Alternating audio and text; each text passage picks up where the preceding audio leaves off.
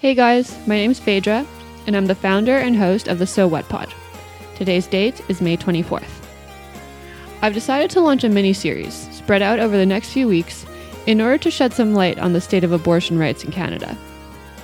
In case you missed it this week, Alabama went full Handmaid's Tale, and people on both sides of our border, understandably, got fucking mad. But, as usual, even as Canadians seem to know more about what's happening in the US, really on any topic, than about what's happening up here. This series will explore the history of abortion in Canada, and I'll talk to people working in the trenches, from advocates and activists to medical professionals to lawyers, in order to give you a rounded out understanding of the current state of abortion in Canada. Let me be clear on one thing first. Abortion is not a topic of debate where there are multiple valid points of view. You either believe that all people have agency and the right to make decisions about their own body, or you don't. Abortion is healthcare, and everyone has the right to access it. On today's episode, I'm going to run through a quick history of abortion in Canada and paint a picture of its seminal figures. At the end of the episode, I'll be listing a few headlines you need to know about before you head into your weekend. I'll also be sharing about the campaign we have going on in support of abortion rights in Canada, and how you can get involved from the comfort of your own home. First, here's our quick history lesson. Prior to 1969, all abortion was illegal in Canada. In 1969, under Prime Minister Pierre Trudeau, Canada legalized abortion, but only as long as a committee of doctors, known as a Therapeutic Abortion Committee, had signed off on each case and, to use their language, deemed abortion necessary for the mental or physical well-being of the mother. Abortions at this time were also only available at hospitals. Dr. Henry Morgentaler changed all of this. Dr. Henry Morgentaler was a Jew of Polish origin who grew up just south of Warsaw and lived in the Lodz ghetto during the war. His father was active in the General Jewish Labor Bund in Poland and was killed by the Gestapo. His sister fled to Warsaw and participated in the Warsaw Ghetto Uprising. She was ultimately deported to Treblinka, where she was executed. When the Germans raided the Lodz ghetto in 1942, Henry, along with his brother Abraham, his mother Golda, the Rosenfarb family, whose daughter Chava would later become Henry's wife, and two other families hid in a room in their apartment for 2 days, with a door concealed by a wardrobe. When the Germans discovered them, they were deported to Auschwitz. Henry and Abraham never saw their mother again. They were deported to Dachau, where they remained for the rest of the war. When the camp was liberated a few years later, Henry, at 22 years old, weighed 70 pounds. After receiving treatment at displaced persons hospitals and camps in Austria and Bavaria, Henry headed to Belgium, where he reunited with the Rosenfarbs. His brother, Abraham, left for the United States. Chava Rosenfarb and Henry Morgentaler were married in Belgium in 1949, but as they were not in Belgium legally, were forced to emigrate. In 1950, they boarded the SS Samaria, sailing to Canada. Chava Rosenfarb would go on to become one of the foremost contributors to post-World War II Yiddish literature, having started writing poetry at the age of 8.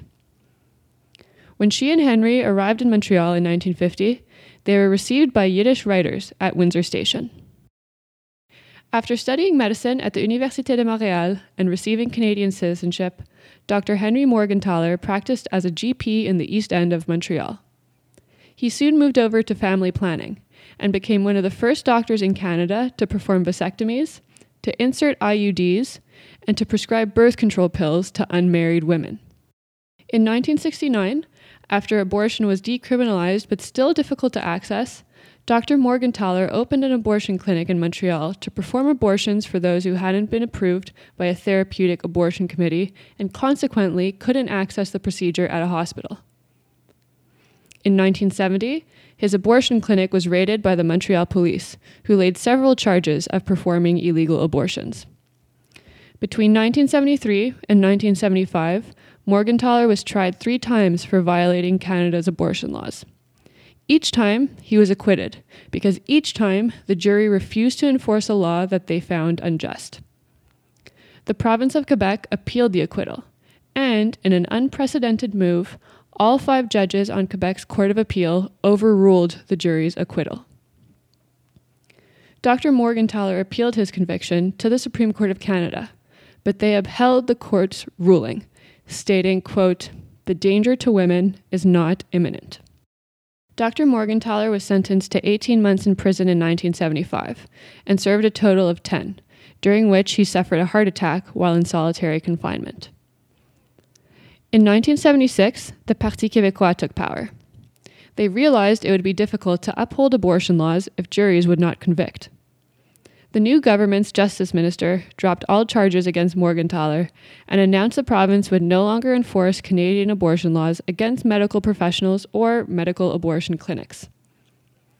Dr. Morgentaler twice challenged the constitutionality of Canada's abortion laws. The first time, he did so unsuccessfully in 1976. The unfavorable result didn't stop him from opening 20 abortion clinics across the country and training over 100 medical professionals. In 1983 alone, he opened clinics in both Winnipeg and Toronto. His second constitutional challenge, in 1988, was successful. 1982 had seen the introduction of the Charter of Rights and Freedoms in Canada, which outlined certain rights that proved fundamental in the case he brought before the Supreme Court. Dr. Morgentaler's legal team argued that Canada's abortion laws, as they stood, infringed on the charter right protecting the security of the person. They won, and that year, laws surrounding abortion were removed from the criminal code. Dr. Morgentaler received numerous awards and accolades for his commitment to abortion rights, including being named to the Order of Canada in 2008 for, quote, his commitment to increased healthcare options for women, his determined efforts to influence Canadian public policy, and his leadership in humanist and civil liberties organizations. 3 members ultimately left the Order of Canada in protest, including the Archbishop of Montreal, a Montreal astronomer, and a Montreal pianist and conductor. In 2013, Dr. Morgentaler died in Toronto of a heart attack. He was 90. His activism wasn't without significant backlash. His colleagues, staff, patients, and he himself were the target of anti-abortion violence and death threats, starting in the 1980s and continuing through the 1990s, even after abortion was fully legalized. In 1983, Dr. Morgentaler was attacked outside of one of his Toronto clinics by a man with garden shears. That same year, one of his clinics was firebombed. The neighboring women's bookstore sustained most of the damage. In 1992, 4 years after abortion was struck from the criminal code, one of his clinics was firebombed. The damage meant the clinic had to be demolished. As a result of the violence, the government of Ontario spent a little over $400,000 for improved security at abortion clinics and considered gathering information about anti-choice activists. Dr. Garson Romalis was a Canadian gynecologist who specialized in abortions.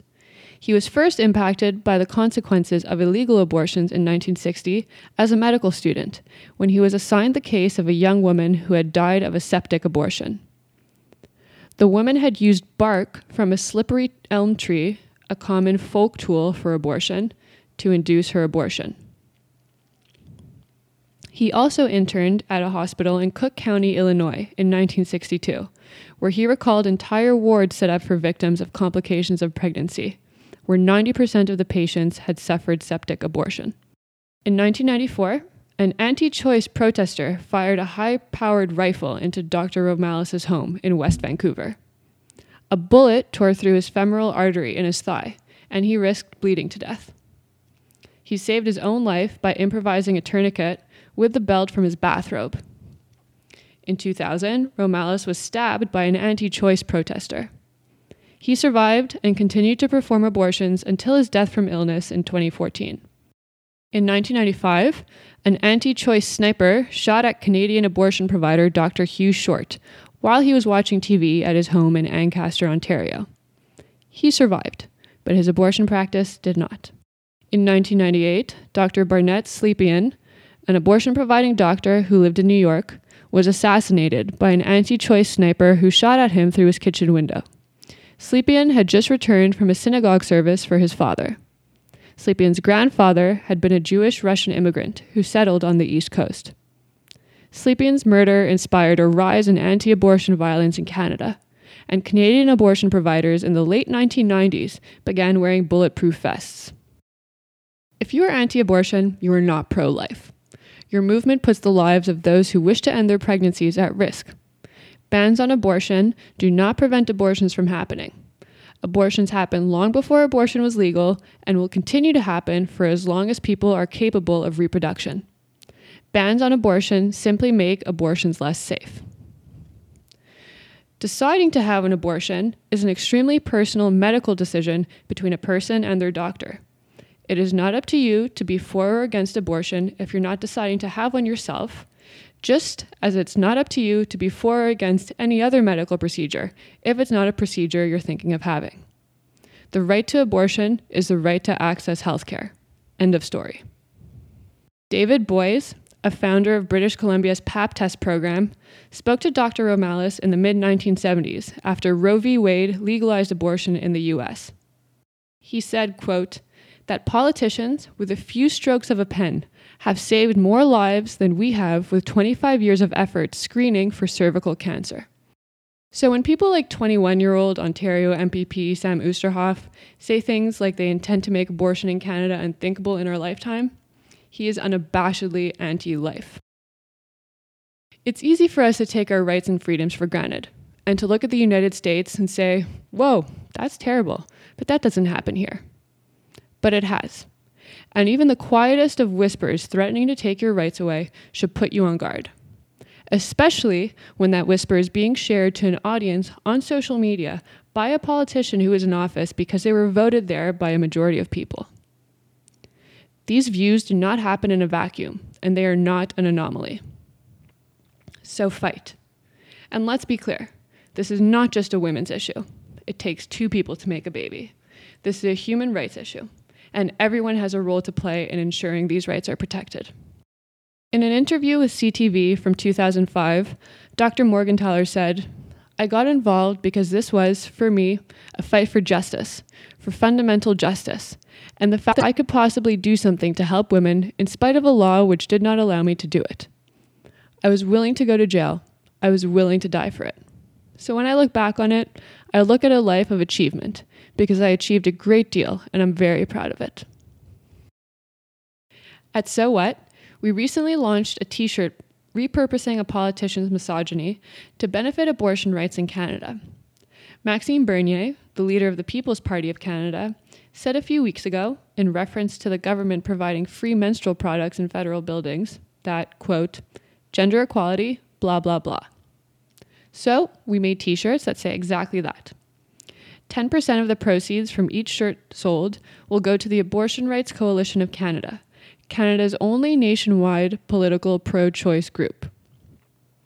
Get your shirt now and support abortion rights and access in Canada by heading to our website at www.sowhatmedia.ca and clicking on the merch button in the menu at the top of the page. This has been the first episode in a series of episodes shedding light on the state of abortion in Canada. Be sure to share it widely. We will not go back. Next week, we interview a young woman working on the ground as an advocate and activist in Manitoba. Here are a few headlines you should know about before you head into the weekend. First, the Philippines dismissed Canada's plan to bring garbage back by the end of June.